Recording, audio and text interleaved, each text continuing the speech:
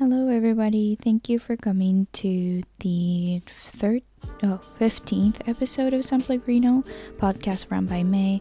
This podcast is about my self-reflection, things I did not have an app before, such as the late night thoughts I had in mind. Today, I want to do a more overall positive episode on the story of matcha and how to distinguish what is real and not, and how to make one.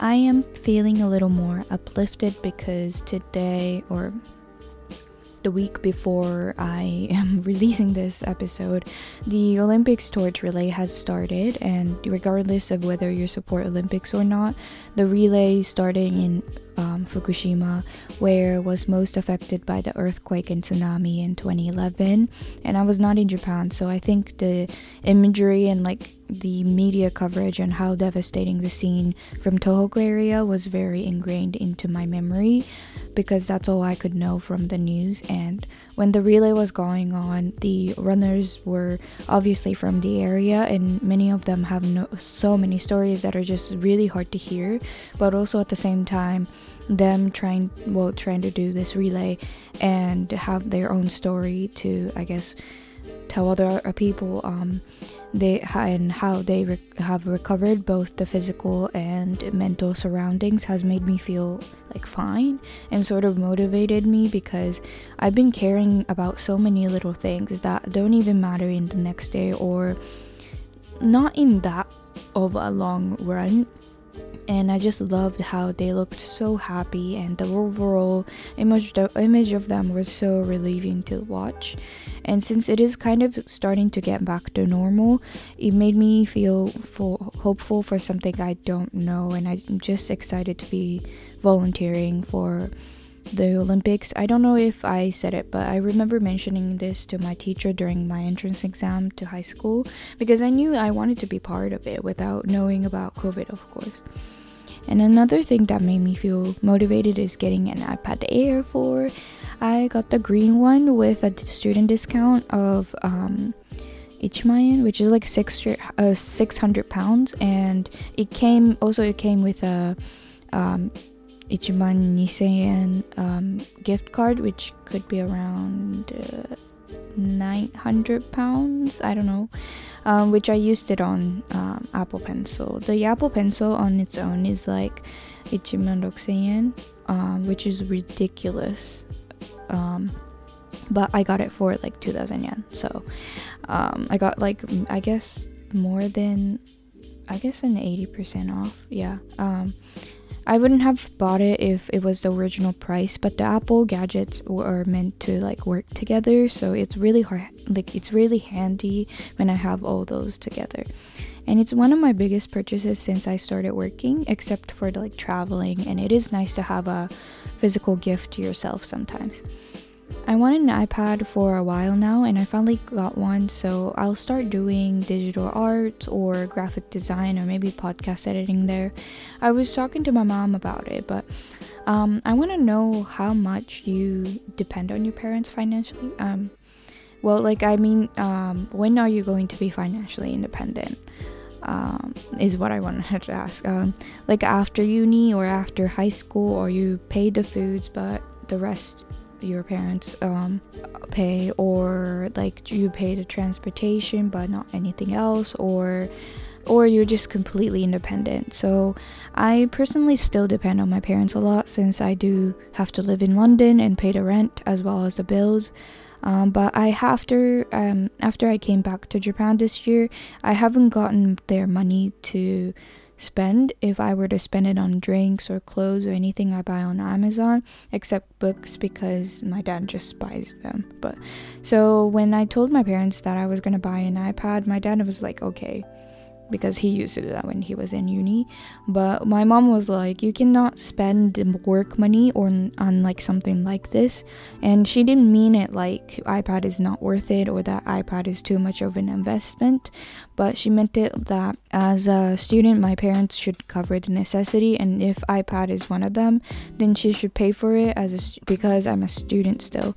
And I did end up buying it myself, because I always feel bad for no reason. But my mom was parents are basically investing in you to learn and study until you're no longer a student. So like she wanted me to save the money I have now for later, like after I graduate and I start working properly. So I was just wondering what other people's situation is like. I'm pretty sure I am much more funded than my parents when they were in uni, but I just always have that mentality of guilt when I buy my stuff with my parents' money.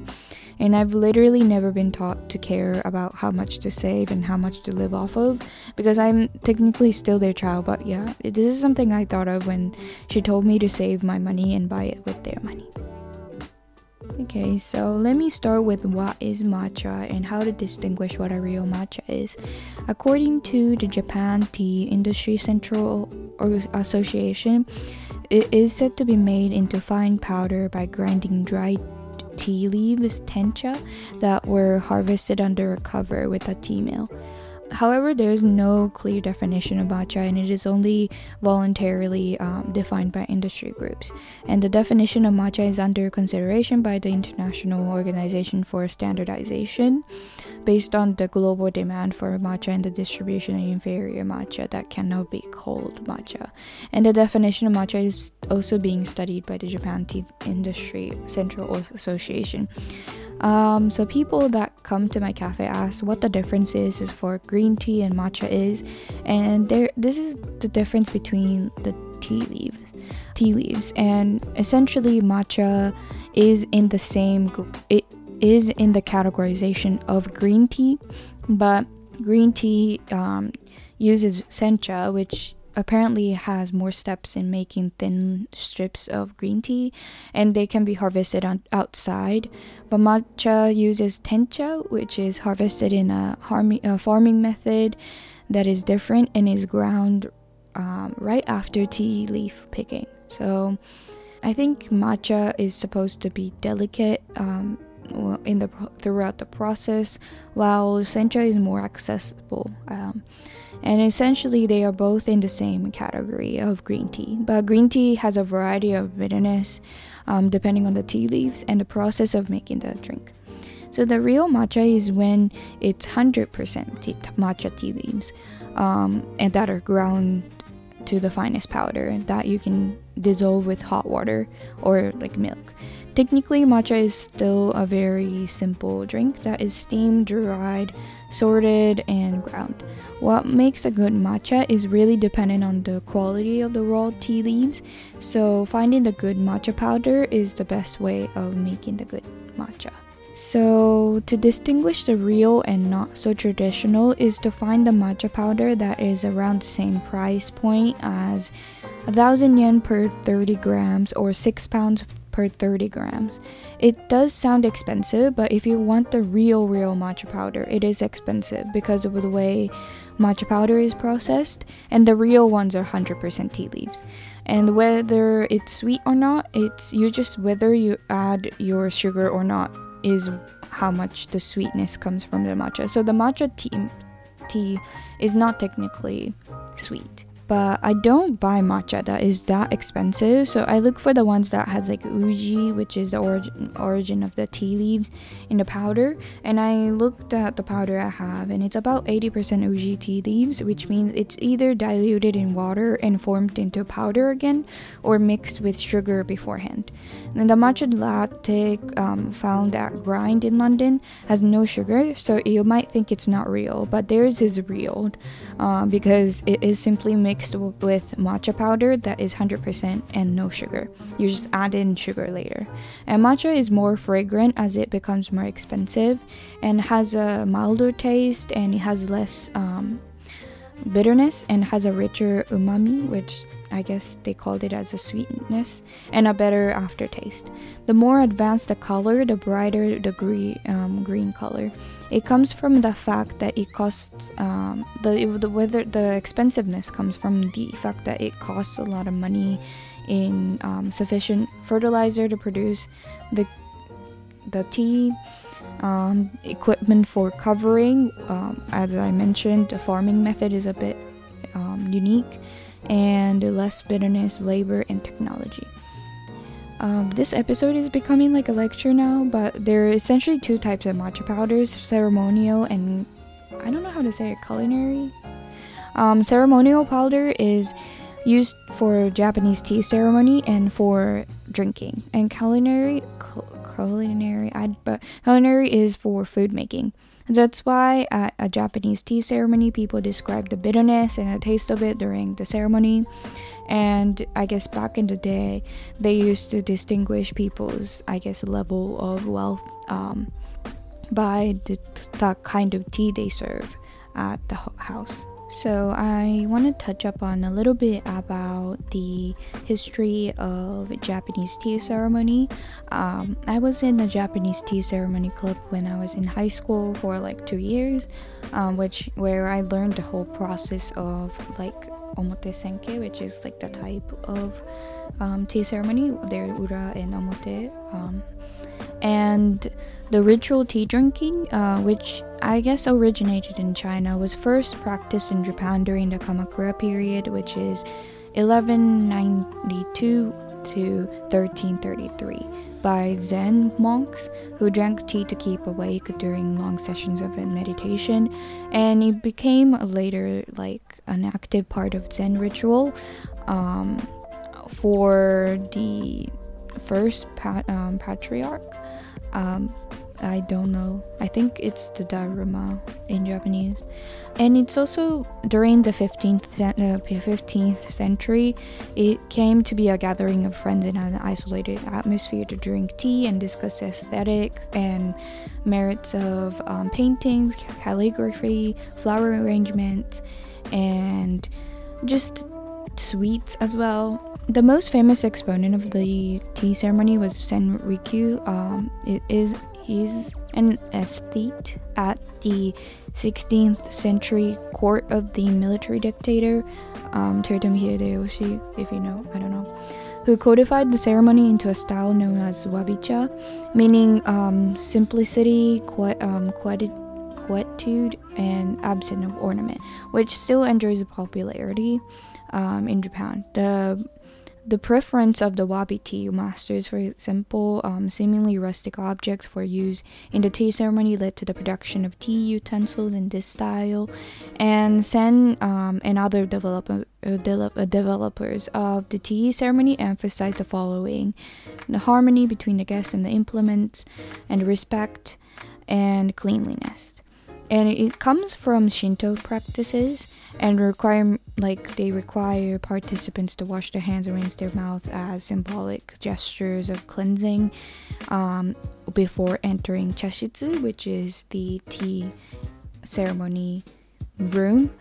And I think it also emphasized the idea of tranquility, which is in the caring use of each article of the tea ceremony.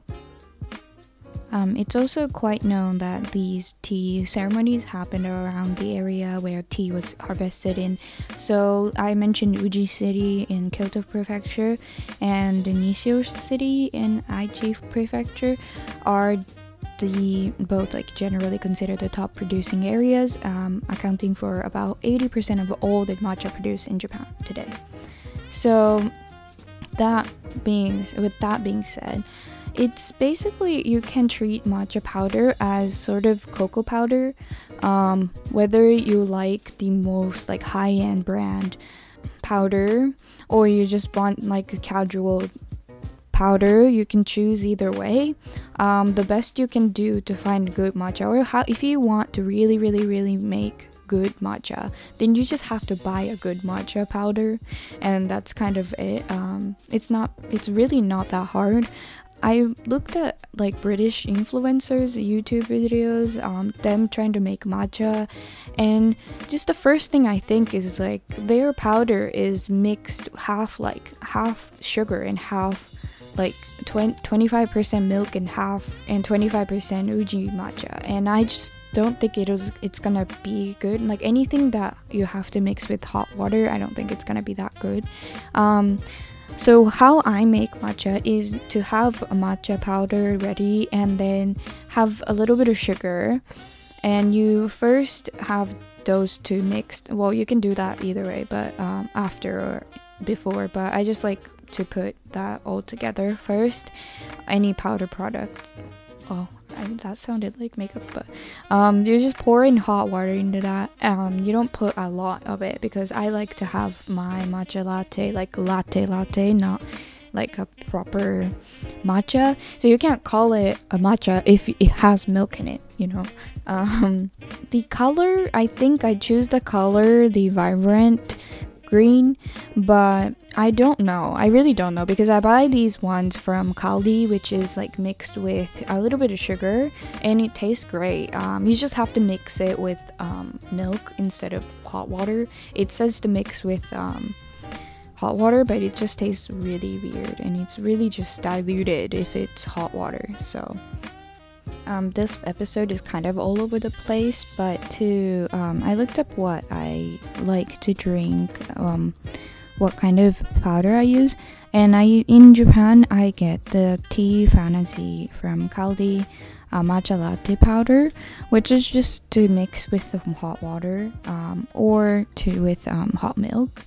But the other one is from a department store in Tokyo, any department store, and you have to go to the floor below, the one below, like the food area of department store. You can find any tea place, and you just get one of the most, like, I guess the most expensive one out there, and then you just buy the matcha there. But it's expensive. As I said, it's £6 per 30 gram, which is really expensive for a powder. So I don't recommend doing that unless you're really into Japanese tea ceremony. In terms of what the tools that you use for making a good matcha, I see no difference of having to use like those Japanese tools to do matcha in at home. A lot of the people that are buying matcha lately, they buy the Japanese whisks called chasen, just for the aesthetic and just for the feeling of having to whisk the powder with hot water together. But it is originated from having to clean the bowl, chawan, and it's the bowl that the tea is served in a tea ceremony, and the bowls are the most, like, kind of one of the main part of the Japanese tea ceremony. That's why you're serving the tea with the most expensive bowl you have, and you're kind of showing what your worth is to the customers or to the visitors by the like designs of the bowl and designs of tea. And it's not really about the tools that you use to make the tea. So I looked it up why they use a chasen, specifically the one that's made out of bamboo. They originated from actually cleaning products. It's to clean out the cha bowl. So it's the tea bowls that are the most main part of it, and because you're serving the customers with the most expensive things, it can go up to about, I guess, 10,000 pounds, which is expensive for just one bowl of tea. Like, it's basically a cup, right? And it's so expensive. You have to clean it. During the Japanese tea ceremony, going back to that, this is all over the place, but during the ceremony, you're basically first cleaning out the bowl that you put out. It's already clean though. It's already clean, but you show that you cleaned your bowl, and then pouring in the most clean water into the bowl, and then clean again, and serve the tea inside. And what the visitors do is they admire the tea, and they also look at what kind of tea bowls that come in. They also look at the flower arrangement or calligraphy that's up on the wall. it's just a whole experience that is very just put a lot of effort in, that the person does. Like, it's just a lot. And I think in terms of the culture of Japanese tea ceremony, I would not be able to do a whole like entire explanation of why Japanese tea ceremony exists in one episode, so I will just cut right here. But yeah, so in terms of the ones in, I don't know, in London, I haven't had a look at it, but I'll just look it up what the Grind London will uses, and that's pretty good, so I'll look it up just now. So I looked up, but Grind London, I think, has its own brand of things like the Nespresso pods and things like that. So they don't really show what they use for the tea. But if you go look up on Amazon, there's so many of matcha powders, and I didn't know this at all, but just look up the percentage of matcha teas and where the matcha tea come from. If it's from Japan, then it probably is expensive, but you're gonna get the quality that you want.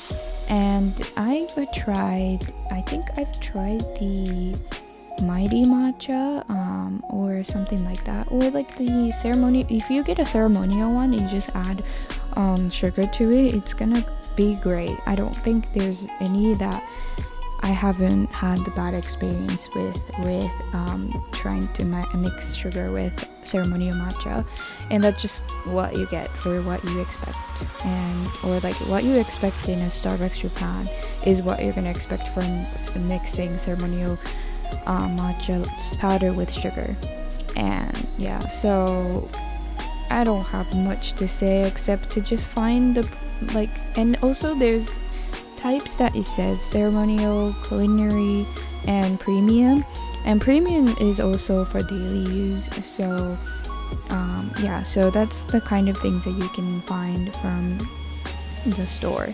And yeah, I have explained a lot, but I also haven't talked about the, like, I guess the good part about matcha, like the health reasons why you should drink matcha, things like that. But if you over put sugar into it, then it literally cancels out all the good effects of matcha. So that's just something I put out there. But if you want a real matcha, then just don't put latte.